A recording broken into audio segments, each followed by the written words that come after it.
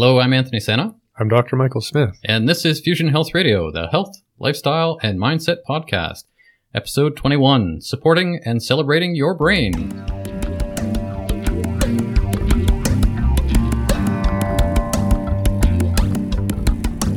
Welcome to Fusion Health Radio, your source for inspiration, information, and insight on what it really takes and what really matters on your journey to abundant health.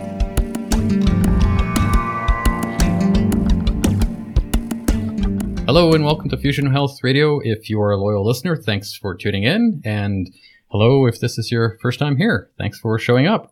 I'm Anthony Sena in studio today with Dr. Michael Smith. How are you today, Michael? I'm doing great. It's sunny outside. Lovely spring day. And we're staring outside. We're not actually in the sun. And I'm just going to say that now to get it off of my chest. Michael, tell folks who you are and what you know. So I practice integrative medicine. I do that by combining the leading edge sciences of functional and nutritional medicine with the vast experience and wisdom of traditional Chinese medicine. And for myself, I'm a bit of a online marketing smarty pants. Well, maybe a lot of an online marketing smarty pants. That's how I like to bill myself. You'll find me on Twitter at truthaboutfood, a moniker that I picked up way back in 2007 when I started my health journey. I bumped into Michael many years later. And all of that inspiration and education that I dug up on my own was reinforced by whatever it was that Michael was saying, plus piled on top of with new ideas. And here we are today. Michael and I get on like a house on fire. We just decided to sit behind the microphones for a couple of podcasts and see what we can do. And here we are 21 episodes later. So, woohoo! Yeah, that's awesome. We're on a track. This is number 4, the final of the 4 seasons on the brain. Yeah, there we go. Last episode, we talked about seasons of winter and spring. We did spring last time, and it's kind of like the idea of the rebirth of, the brain through cleansing and exercise and diet and stuff. Right. And can you give folks, I don't know if it's possible, a brief sort of synopsis of what you've been talking about around brain health so far, what they may have missed? So in the first episode, it was Hello, I Am Your Brain. And we just talked a little bit about how your brain is really in no way separate from the rest of your body, which is obviously super important. And I think it was about halfway through that podcast, you and I both sort of had the same epiphany that we've just been taking our brains for granted and just assume that, you wake up and it works this well, so it must be working well.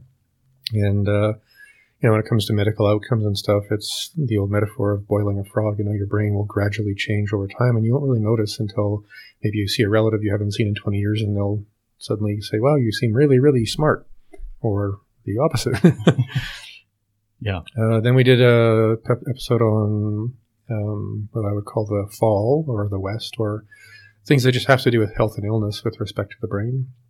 Then we got into the winter. We talked about, a calm, nourished brain, the benefit of meditation, the benefit of applying various teachings from different traditions on the stress in your life, on relationships. And I think that was an actually really fun one. I remember editing it recently and just going, wow, this is a really interesting conversation, because it's one thing to sit here behind the microphone and just say what's in my mind, but it's also neat to just listen to it and go, oh, those are actually really interesting ideas for people. And again, we just did the last one on the spring, which was the rebirth of the brain. And today we're talking all about the things you can do to actually support and celebrate your brain. And in the context of the 4 seasons, that would be about summer, when there's lots to eat and there's lots of sun and lots of friends. So we get the most nutritional support in summer and the most celebration. So that's what we're going to do today. Today's definitely a sunny spring day. It feels like summer out there, so it's kind of appropriate. We're talking about that sort of thing around celebrating the brain and supporting it. Just on the side of how we've been doing podcasts so far, Michael and I talked briefly before we came to microphones, and one of the things that we're always looking to do is make the podcast that much more dynamic and interesting and educational. And making it personal is one way to do that. Michael suggested that we need to tell more stories, and I love telling stories. One thing that I like to do with clients of mine is encourage them to tell stories in order to get their points across. And I think telling a story is also a great way for you, the listener, to better understand what Michael's talking about. I know it is a powerful way of learning for myself. And so hopefully throughout this podcast and the next ones, as we progress, as we mature, as professional podcasters, we'll start telling a few more telling stories. So around the idea of supporting and celebrating your brain, is there a particular story or idea that comes to mind that you want to share around that? So about a year and a half ago, I started studying neurology just as, every year I try and upgrade my medical, background with something new or go deeper into something that I'm already familiar with. And it was really interesting, kind of synchronicity that happens. And I'm studying all these crazy big fat books. And then people start popping up in the clinic with these really strange, things that I would have never figured out before that. And one guy comes to mind. He'd come in and he'd actually gone deaf suddenly. He just woke up one day without any hearing. And it took about 3 or 4 weeks for some of his hearing loss to come back, although it was still not great. And he came in to see me. And I was just going, well, I'm asking all these other questions and checking out some neurological stuff. And it was really clear from that, point of view in medicine that there was some degeneration or atrophy of the temporal lobe in his brain. And, I said, wow, that's really neat that, we got to that in about 15 minutes. And he was also really surprised that, that was where our conversation went, because he was expecting to probably talk to him about, food or chi or something. or hearing aids. Or hearing aids, there you go. And he got into a process of reducing the inflammation in his whole body, but especially his brain, through things you can make in your own kitchen. And got on some supplements to just improve circulation and restore the sort of nutrient capacity of the brain, and was within a month later completely fine, not only with his hearing, but with all these other peripheral things that he hadn't really noticed over the last few years coming up, because again, neurology is tricky that way. Stuff just sort of sneaks up on you until all of a sudden the momentum of that turns into some pretty catastrophic change. And I guess that sort of touches on things that we've talked about in the past, where the health of the body, nutritional health, and how that supports all the different aspects, that everything's connected. Mm-hmm. Yeah. So fixing is that the right word? Fixing? Addressing the issue that he had with his hearing loss, just cleaned house on a couple of other problems that he had. And I'm actually just in this moment reminded of and this was pretty recent, a woman came in, was very, very healthy, and then all of a sudden wasn't, and she's, in her 80s, so that can happen. And she was here with her family, and it was almost the same thing. Except with her and her family, it wasn't just the, eat this, don't eat that, take these strange supplements and stuff. It was about changing their entire mindset, because the whole family was kind of in this haze of, well, she's in her 80s, it's probably some kind of onset of, dementia, or maybe it's, actually Alzheimer's or something. And, she, the old woman herself, was in the same place, like, well, might as well just put me in a wheelchair and take me to a home, because it's finally all, It's all downhill from here. It's all downhill from here. Anyway, and it was really the conversations with her daughter herself and a couple of other people in the family about, it's worth it to spend this little bit of money, on these supplements, and to take them every day, and to get rid of your favorite little comfort foods for a while. And believe me, man, I can tell you, as a clinician, the older people get, the more stubborn they are about their little happy little thing. If it's, my toast and peanut butter on my cup of tea or something. So this being the health, lifestyle, and mindset podcast, it's just interesting that for them, the go-to thing was, really, as a group of people, changing very much how they communicated and what they expected, what they were entitled to. And again, within weeks, she's back out there, chasing people around, having fun. So, wow. So today we're on the tack of celebrating and supporting your brain. Certainly two good examples that you've given there, between somebody regaining their hearing and grandma regaining herself, I suppose. Yeah, pretty much. In some way, and her family, which I think is quite, again, it speaks to the idea of things being connected in us, but it's also what we're connected to. Mm-hmm. So what are we on about today? What specific things do you want to start with? Well, I think I want to start with the idea of tissue support, because, the structure of your brain, it has a structure. It's going to run better if that structure has the most tissue support. Your brain's obviously full of neuropathways and neurotransmitters. So we need a lot of things to manufacture and maintain the production and maintenance of all of that. And there's a lot to it. And we've kind of touched on these things before, but I really wanted to make sure we could just have a 10, 15 minute geek out on these are the absolute most important things for your brain. Sure. So is there top 10 list? I'm not sure if there's 10, but let's say probably 10. The first thing that I would really encourage anyone to do is to, go back to our good old standard, the best thing for everything is bone broth. Now, there's sort of a, pro and con to bone broth with respect to your brain. The pro is that the glial cells, which we used to think were basically, bricks and stuff, they're actually like a receptacle for calcium and a whole bunch of other, minerals and stuff that actually supply the activity that's happening within the synaptic cleft or the, fun place between neurons. And without that consistent, deep mineral support, eventually certain functions in your brain are going to be running at a deficit. You can only support so many, I think it's like emails. You have to keep hitting the little button, send. If you don't have enough calcium, you can't keep hitting send. So your brain will just naturally, through efficiency, just kind of compartmentalize what it's going to do. So bone broth's awesome for that in terms of trace minerals and lots of calcium. But there's a con. And that is when you cook any kind of protein, and we're trying to extract the protein out of the bones by cooking it for 40, 50 hours. One of the proteins can turn into from like a simple kind of amino acid into what's called glutamate. And glutamate is a pretty useful thing in the brain. It's actually its own specific kind of neurotransmitter, but at high doses of glutamate, you're actually going to end up having really weird side effects in the sense of, manic thinking, anxiety, potential, intermittent rage, confusion, migraines. The classical example around glutamate is monosodium glutamate, right? So you take too much of that and then your brain just starts to swell up and freak out because you have this really excitatory neurotransmitter now in abundance from an external source. So that's why, people that are really good at cooking bone broth, it's all about getting just the temperatures and the timing just right. So you get the maximum of the plus without, and you can taste, I think anyone with a refined bone broth palate can taste a broth that's been cooked just right and one that's been cooked to the point where it's acrid. And that acrid taste is all those excess amino acids that can be quite irritating. Before you go too far or any further with the idea of bone broth, maybe we should give folks kind of a quick and dirty synopsis of what bone broth at a basic list of ingredients could or should be.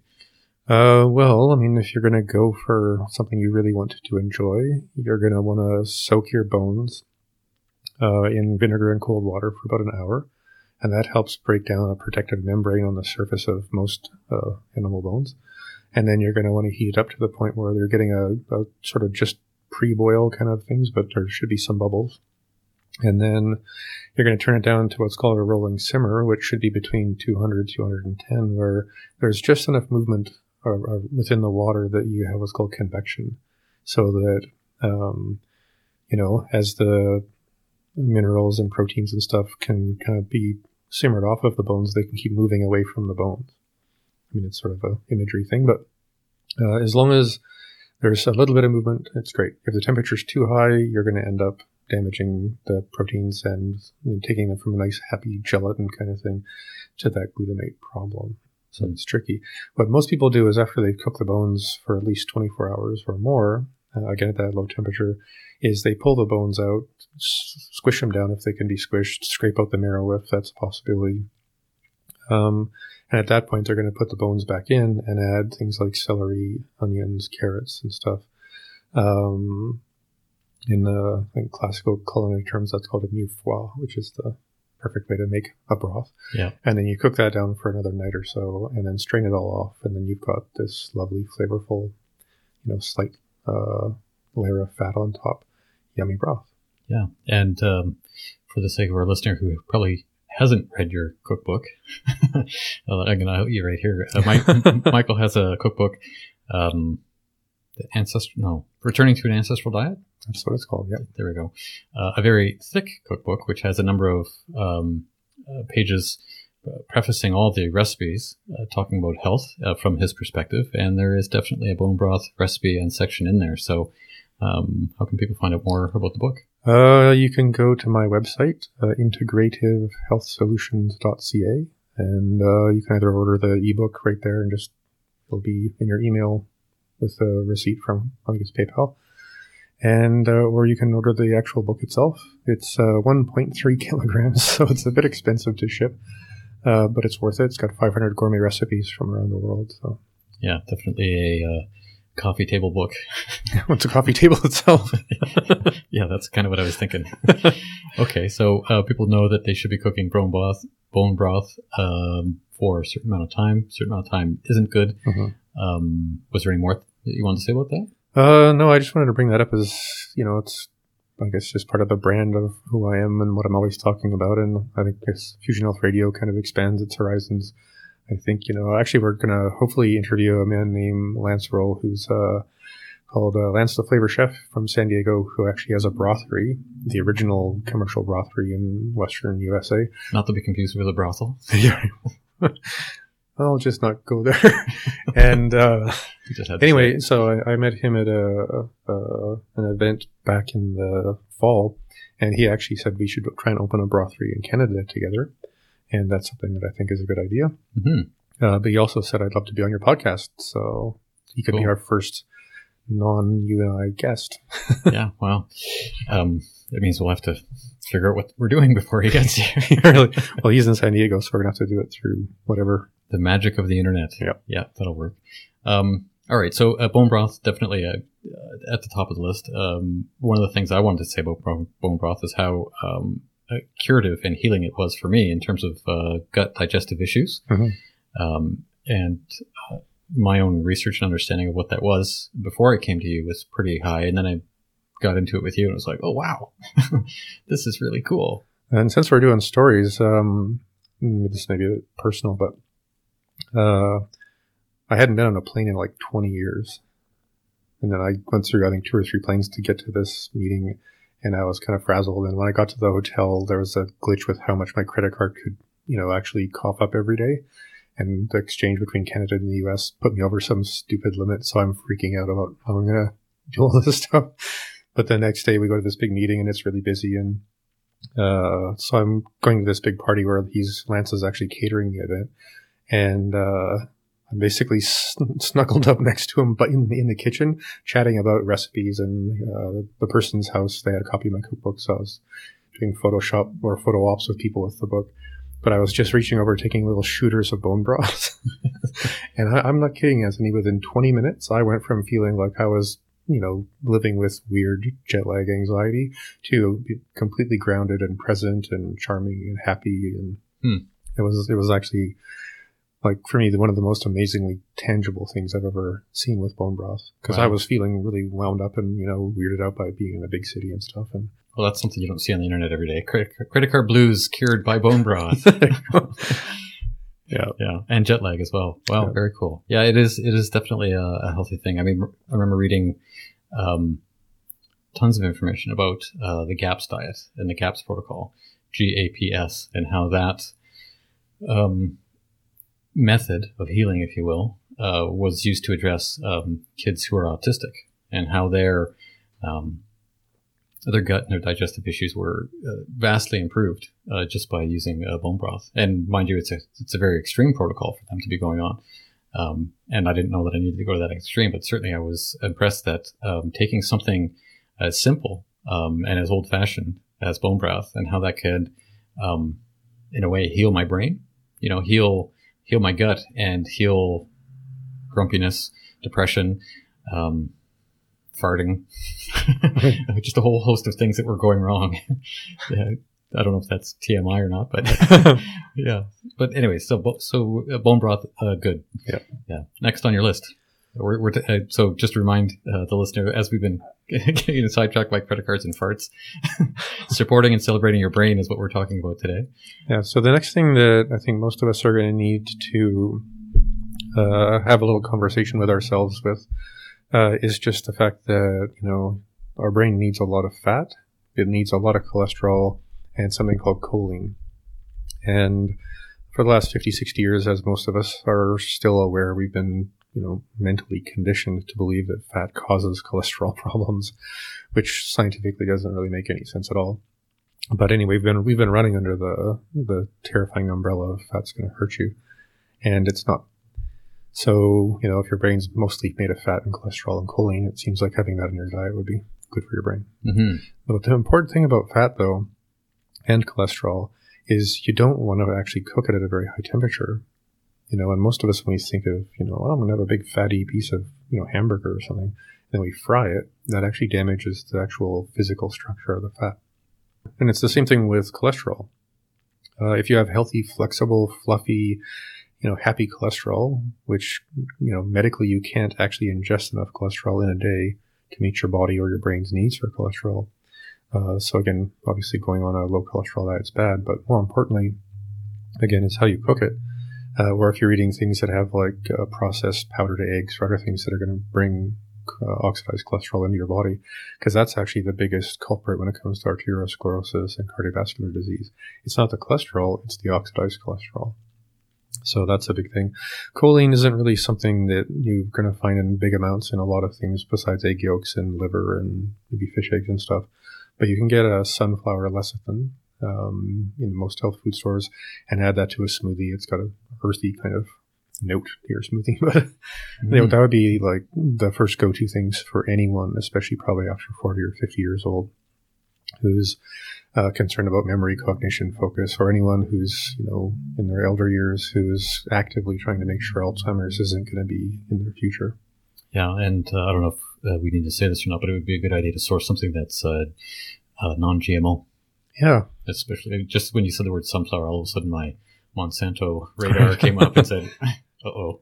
Yeah, we could do a podcast on why genetically modified food is like, there's layers and layers to how bad that is for us. Yeah. Wow. Terrifying. There you go. Duly noted. What's else on the list? Fat's great because it brings in fat-soluble vitamins. Okay. And they're primarily basically going to be vitamin D, A, K, and E. And when it comes to people with any kind of immune system dysfunction, dysregulation, even autoimmune disease, certain kind of allergies, vitamin D and its other fat-soluble vitamins in abundance actually can modulate your immune system in a way that can keep it from being a bit of a bad person. Because as long as it's not overreacting, it's not going to cause the symptoms of whatever the reaction is. So keeping your immune system in the middle of the road is the best place for it to be. Yeah, I think it gives it the opportunity to retreat if it needs to and attack if it needs to, right? Well, I think, I don't know if this imagery has come up on the podcast yet, but the image I usually use in the clinic is imagine you're driving a car down a very long bridge. And if it starts to, drift to the left, eventually you're going to start hitting the railing and there's going to be sparks flying. Right? You're still going down the bridge. Now it's just an action movie with sparks flying. And that represents one pathway of an aggressive immune system that's dealing with something either inside your cells or outside your cells. And as long as you can steer back into the middle of the bridge, yay, no sparks, no symptoms, hopefully no hidden process of disease. If it drifts the other way, obviously it's now hitting the other side of the bridge, sparks flying, symptoms, tissue damage and stuff like that. And that's another pathway that has a different immune system kind of function, but it's all about reaction. So immune modulation is keeping the car in the middle of the bridge so that there's no sparks and no tissue damage or disease process allowed to continue. So a pretty boring action movie. Yeah. It turns out most of the ideas I have for really, really functional stuff is really boring with respect to modern TV, Sitcom with a completely functional family. Boring. Yeah, that would be actually really kind of interesting to watch for about 4 minutes. Yeah. if I could last that long. Okay, so where were we? Fat-soluble vitamins. Right. Really, really, really important. Got it. Especially for immune modulation.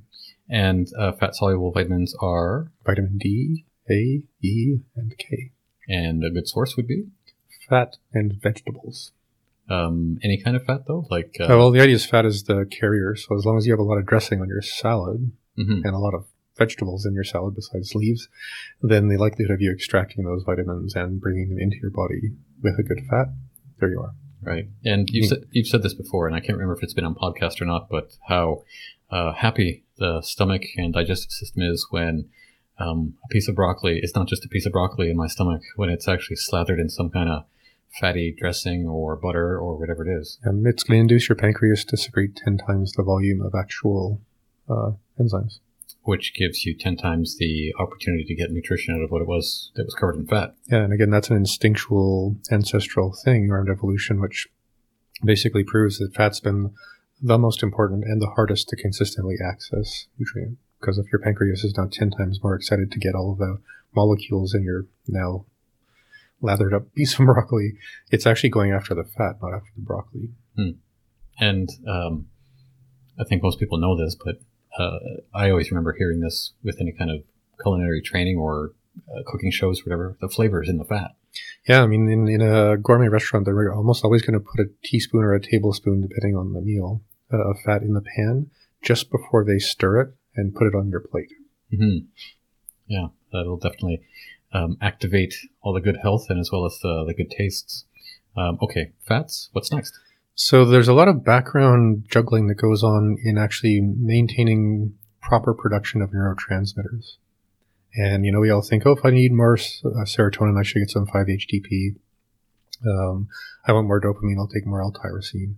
And those are like the protein parts. But behind the scenes, things like vitamin B12, iron, something called P5P, which is the active form of vitamin B6, zinc, magnesium, they're essential. Obviously, all the minerals we talked about previously. If you don't have all of those in abundance actually inside your brain, your pineal gland and other structures in the brain can't effectively organize the production of normal neurotransmitters. And we've been running with this thing forever around, depression or anxiety is something to do with too much or not enough of neurotransmitters, but no one's ever been able to prove that. Right? Because especially in the Western world, it's not like we're all suddenly deficient of tryptophan in our diets in some way.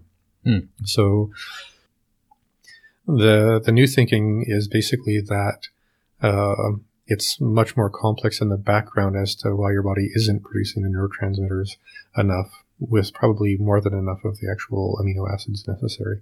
And there's actually a person I'd love to have on the podcast. She's actually a medically trained, certified psychiatrist, works in downtown New York, and has a book coming out, which I don't remember the name of, but I've seen her on a couple of other, summits and sessions and other people's podcasts and stuff. And she will not prescribe a pharmaceutical drug for depression. It's all a nutritional approach? It's all nutrition, mindset, meditation, exercise, and she's a genius, in terms of her actual research and clinical experience and stuff. But it's also just really fun to hear a mainstream psychiatrist just bank the whole pharmaceutical thing with science, not just because she's, against it for some other reason. Cool. What's her name? I think it's Kelly Brogan, but I'm going to just parenthesize that with I think. Yes, right. Cool. But she's on the top 10 people I'd love to have a conversation with on Fusion Health Radio, just because she's got such a powerful message for people, and she's got the science right there in her front of her head. Yeah, well, Kelly, if you're listening, message us on Facebook now. So you've been talking about fat and vitamins and minerals and that sort of thing, and the question that comes up for me is, are vitamins, when I say vitamins, supplements. Like I go to a health food store or a drugstore or wherever it is, and I see this myriad of things that I can take out of a bottle. Is that the best way, or do you have sort of trying to derail the podcast here into another podcast? What do you have to say about supplementation in terms of what you're talking about today with supporting the brain? I think it's a really good way to go, because and this is almost like when diet and mindset become, 1 + 1 = 10. So it's one thing to be bringing in substrates that are hopefully bioavailable, that are hopefully going to actually end up in your blood, and obviously in the context of this in your brain. But there's also the thing of, okay, if I'm taking these pills, then I'm probably not going to have that extra double espresso because, I'm trying to do something really healthy for myself.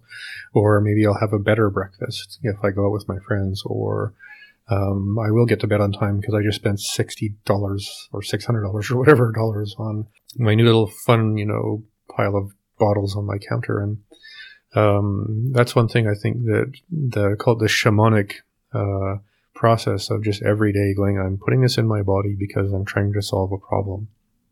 And that in itself, if you want to call it the placebo effect or how coherence works, subtly in between the heart and brain, it's an attitude shift. It's called a subtle hack on how, healing actually works, because you're complicit and you're consistent, and obviously the supplements have enough benefit to be given some credibility by, things like the FDA in the States and the, Canada version of that in Canada, where they're like, okay, we can see that there's, things that are good for people in here. So here's a number that says we've actually tested your product and it's good for people. So the short answer is supplements are pretty good. Yeah. But I mean, I guess I just wanted to say, in the sense of they're really good, but in a way that I really want people to be aware of. I mean, actually, feel all sketchy and weird saying this out loud on a microphone because it's sort of a strange thing, but I ask many of my patients to actually put the supplements in their hand and blow on them and ask them to do a really good job. And I mean, that just makes me think of saying grace before a meal.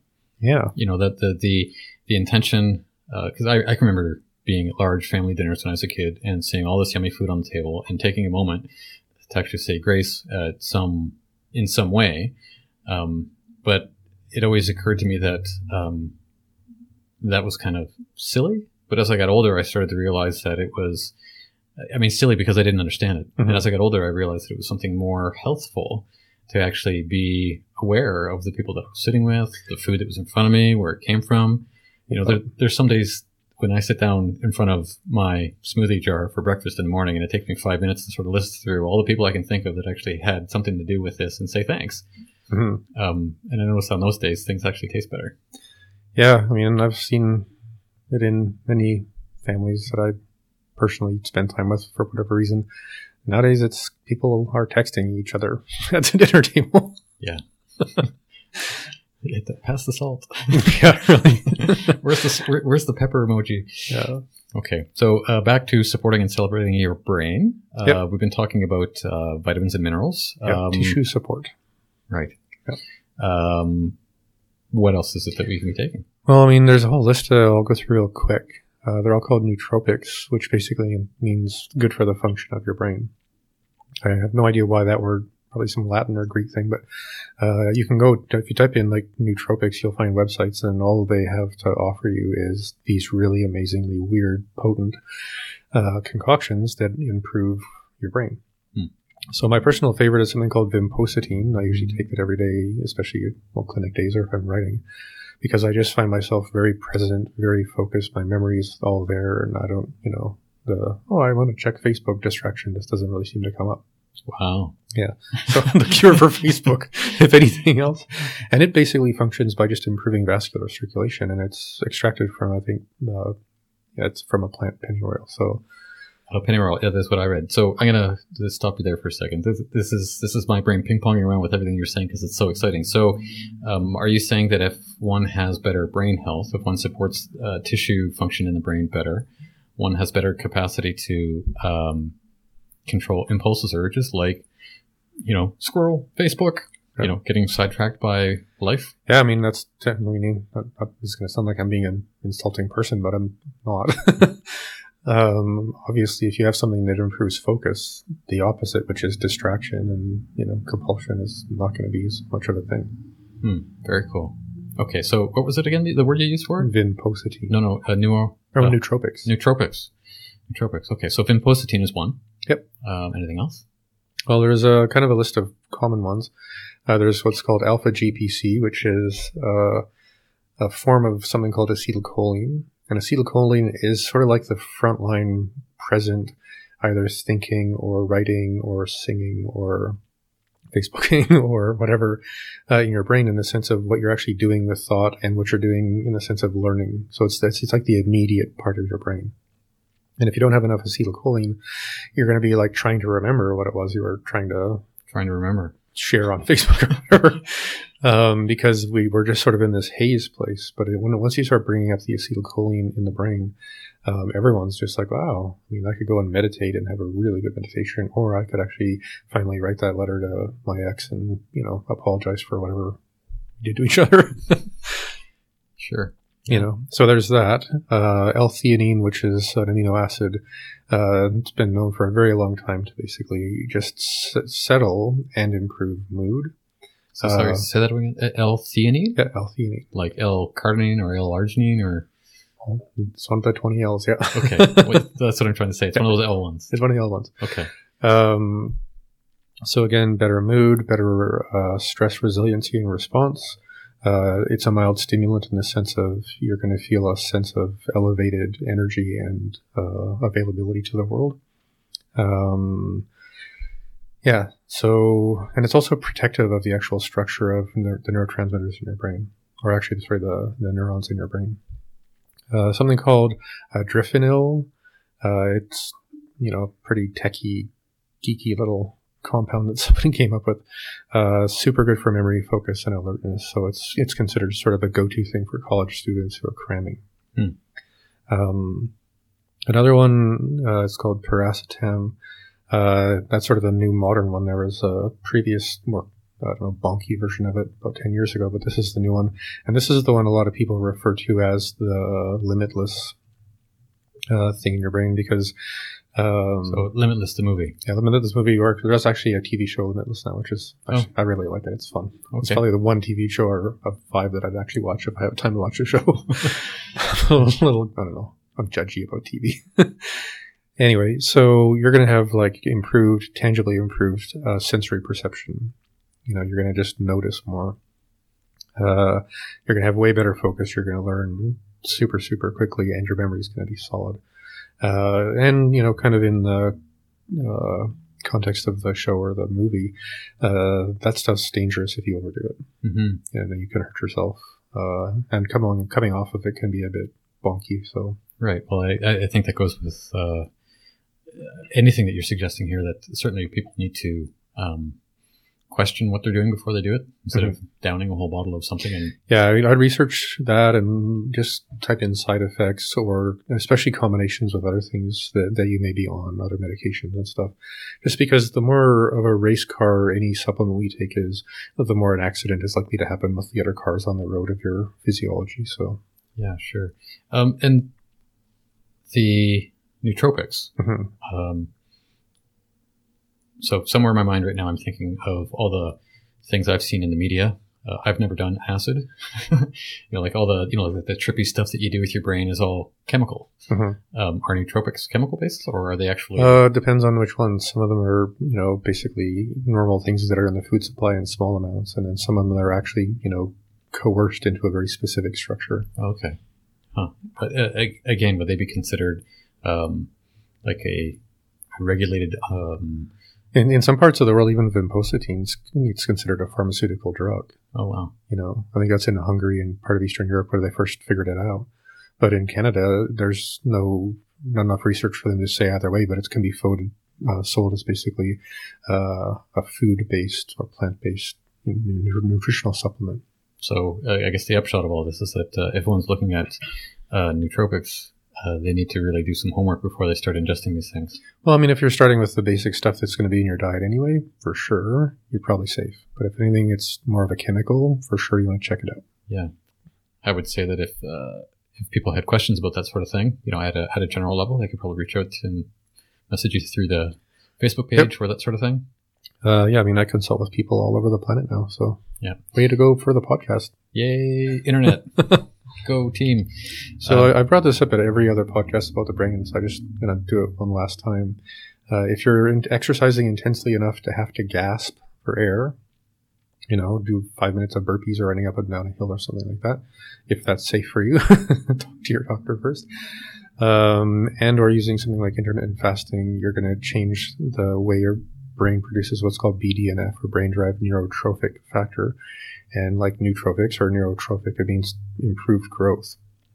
So you could be taking all this tissue support as food, as supplements and stuff, but you're going to get all of the benefit if you actually make your brain get smarter. And I explain why that works in previous podcasts and stuff like that. But intense exercise, fasting, simple. Yeah, simple. And certainly something that we went through in depth in the last podcast. Yep.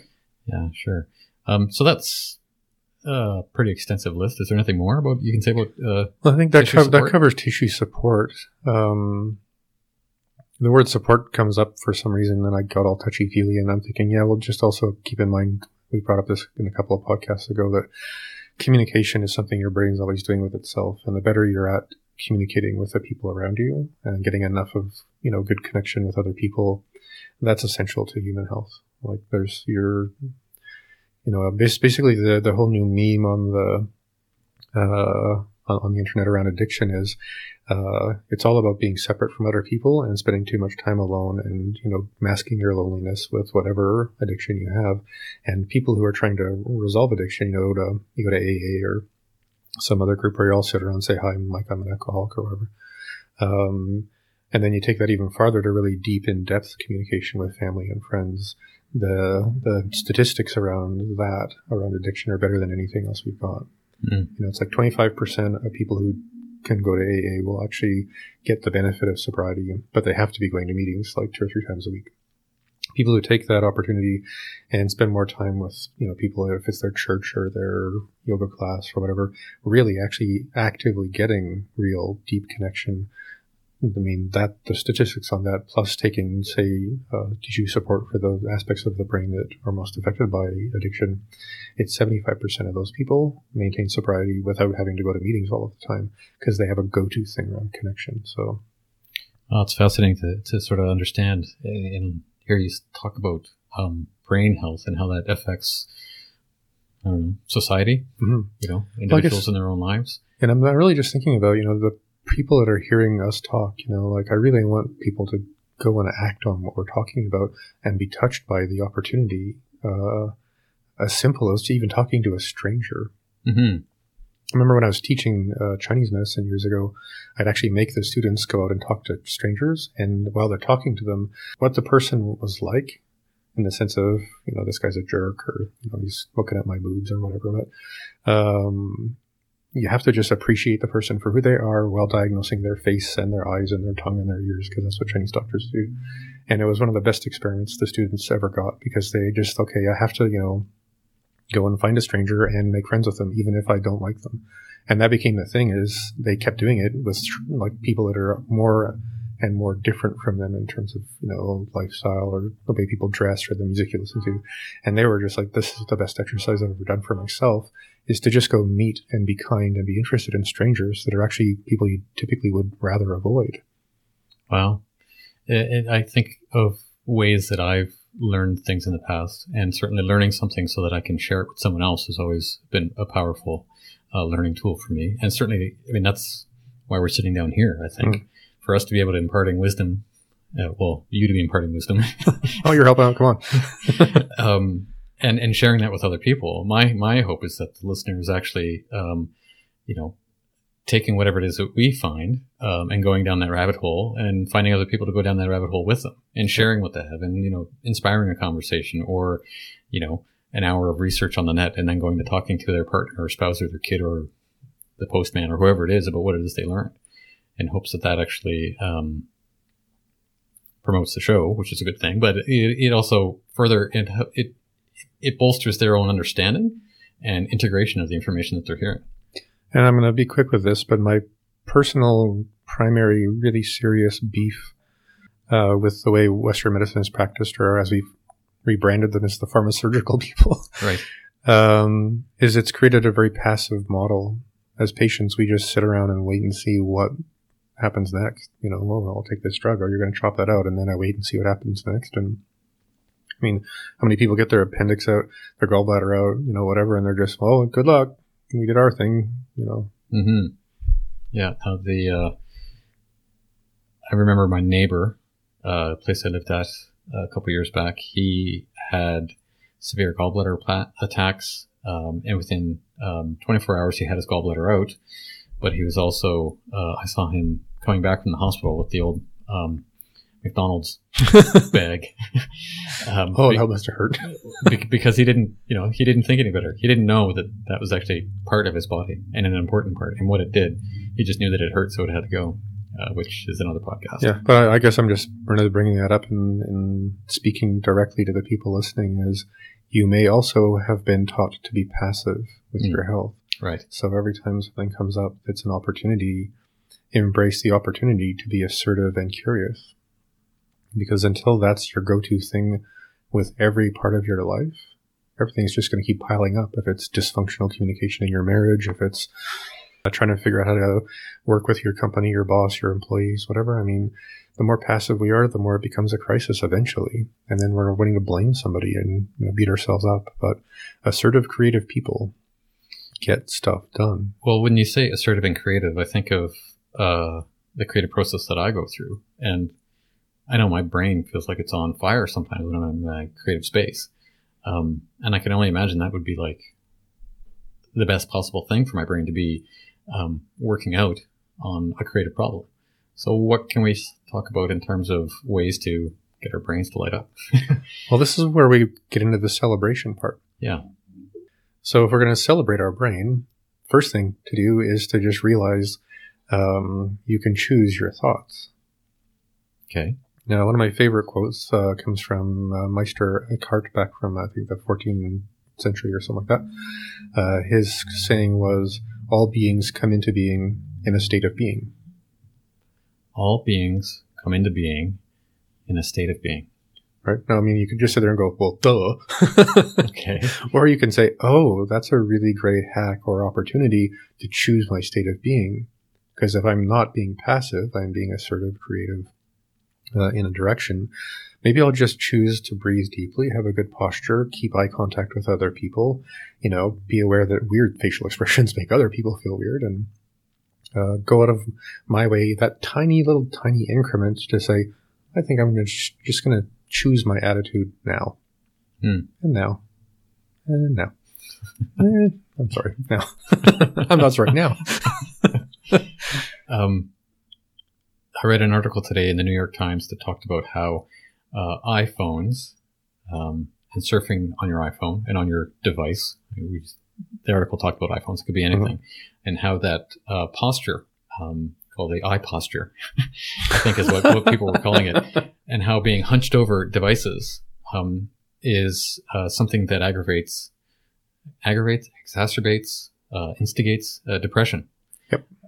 That sort of low frequency brain activity combined with a kind of huddled over, hunched up kind of... Yeah, you're going to have 30% of your breath capacity in that posture, as well as you're in a mildly anticipatory state. And unless you're famous enough to get all the likes and shares you expect from whatever you're doing in social media, which I'm still trying to learn from you, you're sitting in this ennui of disappointment. Well, my friend didn't, hashtag whatever. I have no idea how that stuff works, but again, unless you're at the top of the social media pile, you're sliding down the social media pile of popularity. So we have our high school, entrained Western egos going like, oh man, nobody likes me, everybody hates me, I'm going to go eat worms. Yeah, well, that's the, when you get that little red notification thing on your phone or on your device saying you have a text message or you have some kind of a notification on one of your apps. I mean, that's, how did somebody describe it once? That's the itch you cannot not scratch. You have to, it's like, oh, somebody likes me. Oh. Yeah. But there's the downside to it too. We could do a whole podcast on social media and there's one I'll throw down there if you don't mind. Sure. I guess I have to admit to a past using things like ayahuasca and psilocybin and peyote and other stuff in a ceremonial, traditional kind of indigenous context. But I'm familiar with what psychoactive plants and other things do. I had this weird epiphany once in that kind of space where it occurred to me that all the people that say they've seen aliens are having a DMT flash, which is what produces hallucinations, of what our genes are asking us is that really what you want it to look like in 10,000 years? Because if you think about it, if we sit here and spend the next 10,000 years eating crap food, our bone structure is going to change and our jaw is going to disappear because we don't need to chew anything anymore. We're going to have big, big eyes because we spend all of our day staring at screens, and really long, weak arms with buddy little fingers for keyboarding all day. So kind of a goofy looking Tyrannosaurus Rex. Well, whatever. But I was just thinking, it's kind of interesting as a momentary epiphany that, yes, in fact, if we keep doing what we're doing, we're going to look like that in 10,000 years because we're not going to need bodies. We're just going to need long keyboarding fingers and big eyes for staring at stuff. So that's I admit that's weird, but it's just my go-to thing around. We've overdone the whole computer thing. Right. So let's see if we can swing the pendulum back towards the podcast topic of celebrating our brain. That sounds like a good idea. But we've been sort of rattling on here about how devices and doing things that sort of numb the brain aren't necessarily a good thing. What are some things that do sort of light the brain up and make it creative and so far, but my research says the thing you could do the most without spending a penny is basically you just start singing. Singing? Yeah. You're breathing deep. You're expressing your creative, assertive self by trying to get your notes right. You're in the present moment. And more importantly, you're actually vibrating your skull bones in a way that actually improves the tissue and the clearance of your brain. So there's actually some physiological health benefit to singing. Honestly, as I sit there downloading from the encyclopedia in my head all the stuff I could say about that, it would be a podcast. That's very interesting. So karaoke is a good thing. Well, if you're good singing. Well, even if you're not. So you don't have to be a good singer. You just have to be singing. Or drunk. Yeah. Well, if that's what it takes in order to get you singing. But singing in the shower, singing in the car, any of that sort of thing is all. Yeah, I personally have a playlist on YouTube where I just press play and then I get my guitar and I just play along and sing with people. Very neat. Yep. Yeah. YouTube is, I think, the world's best karaoke machine. There you go. Yeah, I've had a lot of fun with that with friends for sure. I also sing like Sweat Lodge songs, from the First Nation part of my life. And those songs, you really have to be belting it out. And they're really like a pretty intense pitch and stuff. But, you get 30 people in a Sweat Lodge all singing, their butts off at, full throttle and everyone walks out of there and you got all kinds of fun endorphins swimming around from just singing your butt off. Yeah, I've had a mild experience of that, just witnessing those sorts of events, not necessarily being the one pounding on the drum or singing in tongues or whatever it is that, that comes up. So, singing just makes me think the next thing's got to be dancing. Yeah, absolutely, man. The next thing is dancing. So, what about it? Anthony gets the cookie for the very healthy bone broth cookie. Ding! Yeah, so dancing, again, you're present in the moment. You're interacting, hopefully, with a crowd of other people, and if by yourself, you're interacting with music. There's an obviously kind of left-right dexterity to dancing. You're going to be in a posture with your legs bent for the most part.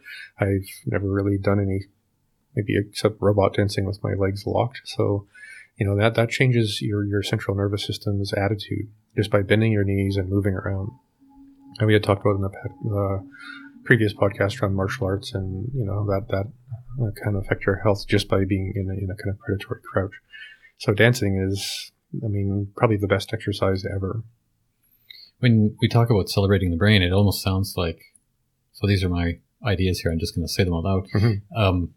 Giving the body something to do based on some external stimulus makes the connection between the brain and the body happen in all kinds of wonderful ways. Yeah, being playfully present. Let's go back to the Tao Te Ching of, Taoism. That which is alive is like youthful behavior, childlike. That which is, dying is old and brittle. And when you say play, dancing and singing is playful. That's exactly it. Yeah. Wow. So what's next on the list? Well, taking play to a place where there may be consequences. Consequences? How do you mean? Well, there's like rough play, rough sex, running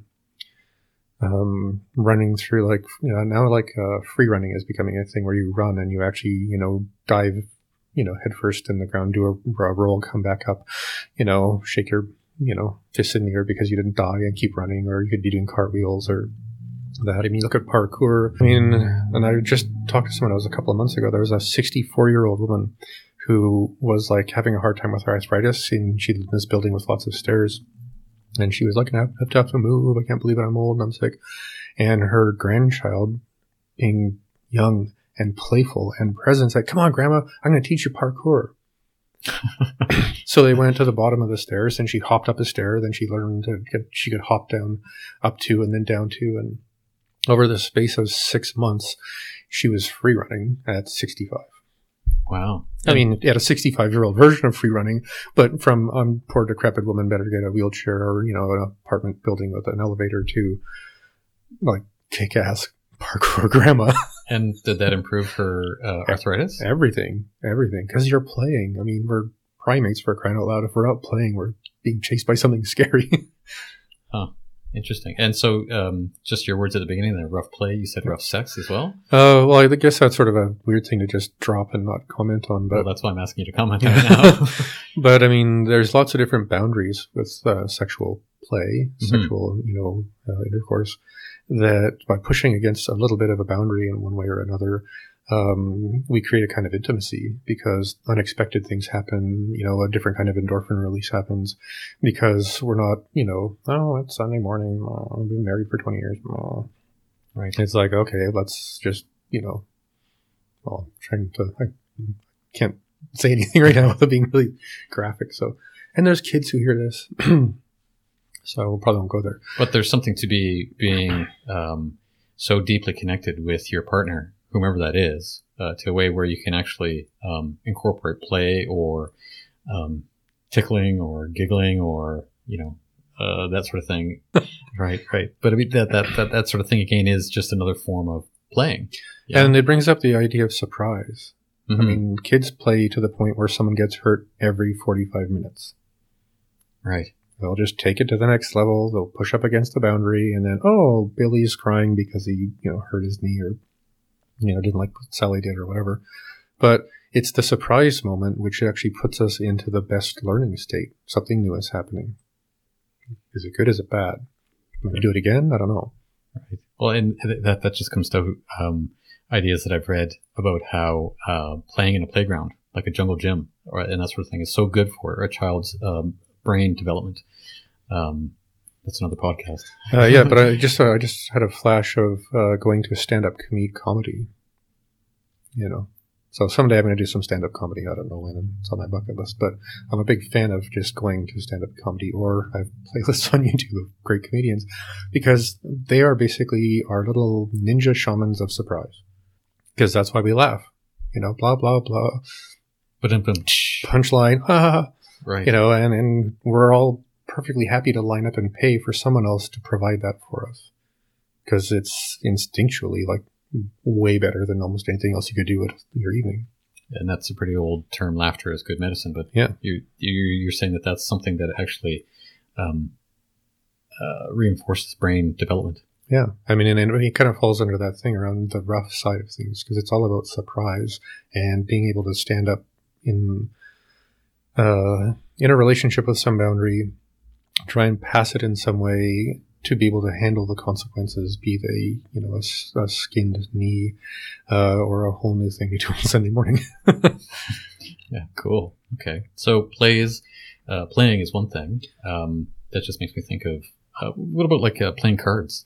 Or I think cards is more of an analytical kind of statistics thing. Also, it's still good for your attention and being able to maintain certain faculties of intelligence. And, but in that I want to say like board games and that sort of stuff. Is that sort of play still? I think it's, close, but I would say the more associative games like Pictionary or something, where you're in a room with people and the anticipation of people figuring out what it is that you're pantomiming or drawing, or charades is the old classic, I guess. Mm-hmm. Because you're in the present moment, you're in that, a more alert state. And anticipating the mild competition, and it's always around humor. Because that's the best thing after a dinner party, is doing something together where we're all goofing around laughing.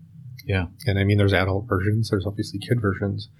But, and this is going to get me into trouble with some people, but there's a certain kind of associative faculty of the brain when you're doing really big video games that have really big, buildings or worlds, or what people call sandboxes and stuff, where you're in the present moment associating your anticipatory, win or loss, while having to remember a whole bunch of details about, the game you're playing.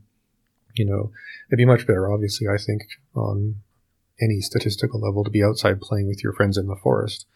But if you don't have that because you're living in, I don't know, downtown New York or whatever, and you've got no access to that, I mean, doing it online with a bunch of people, where you're talking to people who are in the same environment you are playing video games through associative reasoning and memory and anticipatory thing and the consequential thing and the rough boundary thing. I mean, it provides a lot of that. I just think it'd be better if people did it on a treadmill instead of a couch with a bowl of popcorn. Right. Neat. Are there more things to talk about on the list? Well, we talked a little bit about, the rough sort of play sex thing, but sex by itself, without the rough part being relevant, the endorphins that are released by that, the oxytocin that we end up flooding with, the kind of sensory bonding that happens with a lot of those hormones in your brain. This is actually a thing. You can buy oxytocin nasal sprays. Really? On the internet, Amazon.com, whatever, and you squirt it in your nose, and then for a period of time afterwards, your ability to pick up social cueing is going to be enhanced so significantly that your ability to actually just deal with people, one-to-one. If you're, I don't know, say you're interviewing a bunch of people for a position and you really want to get the right person, that would be a thing to do, because now your brain is completely cued to how we deal with body language, connection, pleasure, humor, and stuff like that, because that's one of the side effects of sex is. So short of actually having sex before or during your interview, you could use this spray. Yeah. Well, I guess I brought that up about the spray, but...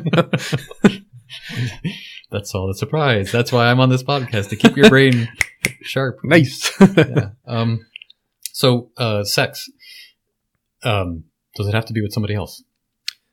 I'm of the opinion that you're going to get way more out of it with someone else or else's than by yourself. Right. Is there, and the reason why I asked that, because I can just remember hearing things when I was a kid that, don't do that, you'll go blind, or church that sort of says, you can't masturbate because you go to hell. But there's got to be, I don't know. That's a whole other conversation, but I'm just wondering, in terms of celebrating the brain, if that is kind of a major or minor thing. I think you'd have to be really creative. Right. Okay, we'll leave it there. Because I'm just like, well, I mean, it's not on my bucket list of things I ever really want to do. So. Okay, fair enough.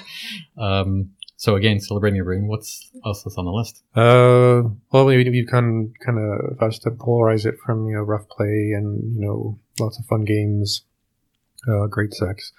Is the kind of other extreme on the scale would be deep, thorough, consistent meditation. Okay, and so that's kind of the instead of doing something with someone else or around the other people associative, it's more introspective. Well, I mean, we're all run like our ego, or by our ego. So, our brain is the horse and your ego is a cowboy. Well, you could say your life is the horse. But when you start getting into meditation, for the real question of who is the one meditating, deep states of consistent coherence, recognizing that patience is the cure for almost everything that you get into trouble in your life around. I know that's true for me. When I get impatient, that's when the consequences start to pile up. When I'm really patient, then the consequences go away. So it's, training ourselves for that. But more importantly, you become a person who remembers yourself as someone with a very different bucket of resources. Because until you've really, sat in them, the meditation experience enough to really get there, you're still working against some habits, some impatience, some distraction. But when you can drop into the middle of a, I don't know, I've been meditating 38 years. So it's a thing that's pretty important to me. But I mean, there was a definite transition when I was serious enough about it to actually go, oh, this isn't about just breathing exercises. This is about questioning who's actually existing in the avatar we call Michael Smith. And you start getting through those things, then all all the little stuff isn't really stuff anymore. Right. And would prayer fall into that as well then? I would say like prayer would be applied meditation. Okay. I mean, prayer assumes that you have a relationship with something extra or around or meta to the world we live in that's actually going to respond in some way to what praying is about. And I mean, every tradition has its own particular way of framing that.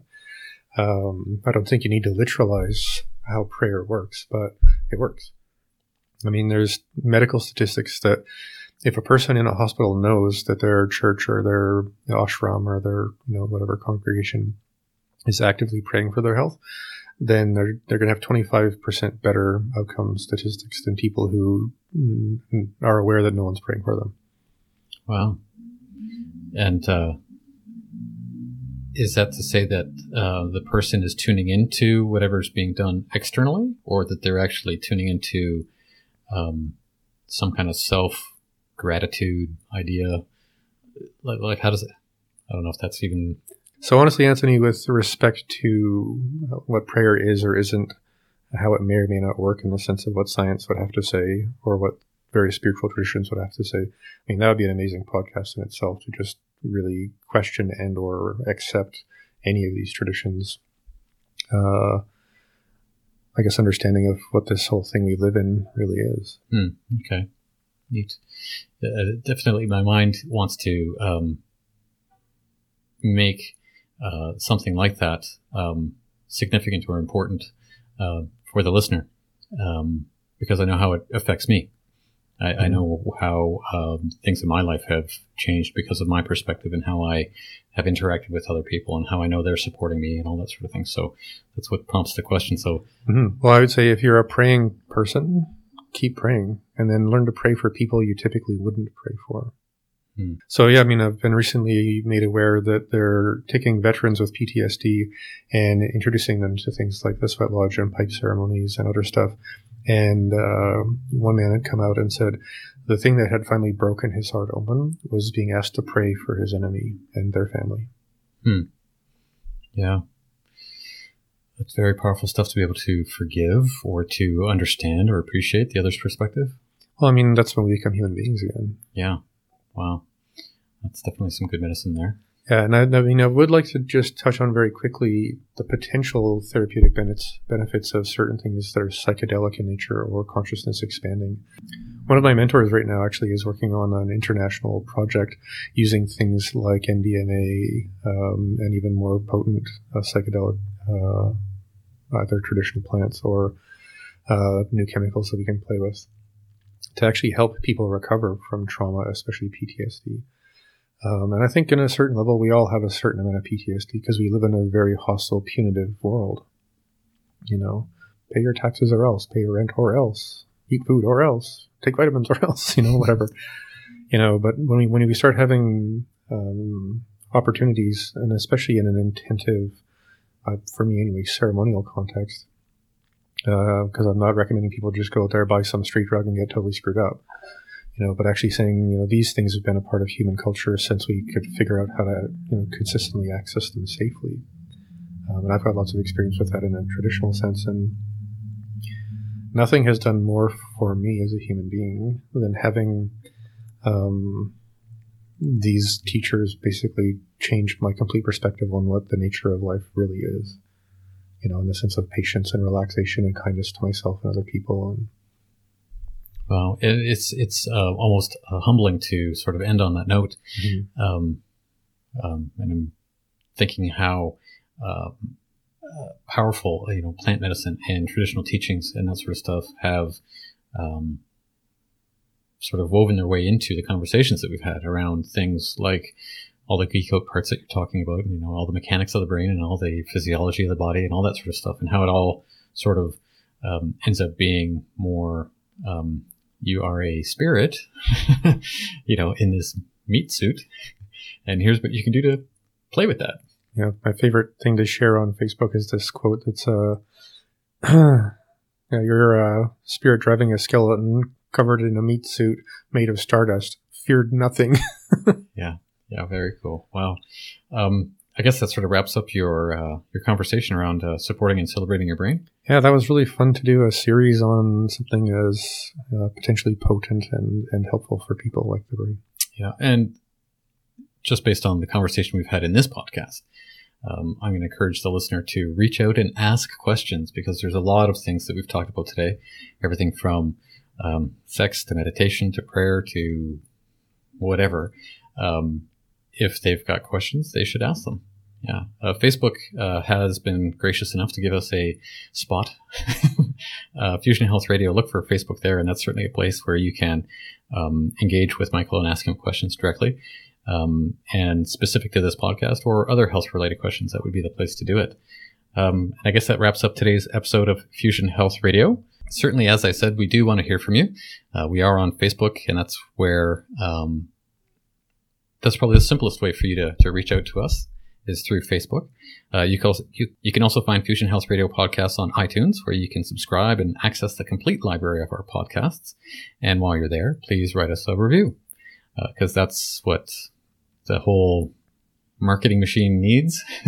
And I'm going to offer anyone who writes a review, and in the previous podcast I said if you send a link to the review on the Facebook page, that'll help me find you, but it turns out that's actually impossible. I tried it. Oh.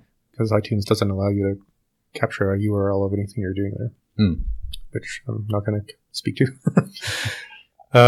But if you do that, all you need to do is go on the Fusion Health Radio Facebook page and just, say, hi, Michael and Anthony, you guys are awesome, or not. Something, preferably awesome. And just say, I wrote a review on iTunes. And then I'll private message you through Facebook and figure out how to get you a copy of the Returning to an Ancestral Diet ebook, which is worth $20. If you like what you've heard today, let us know via Facebook, iTunes, and please share it with someone you know.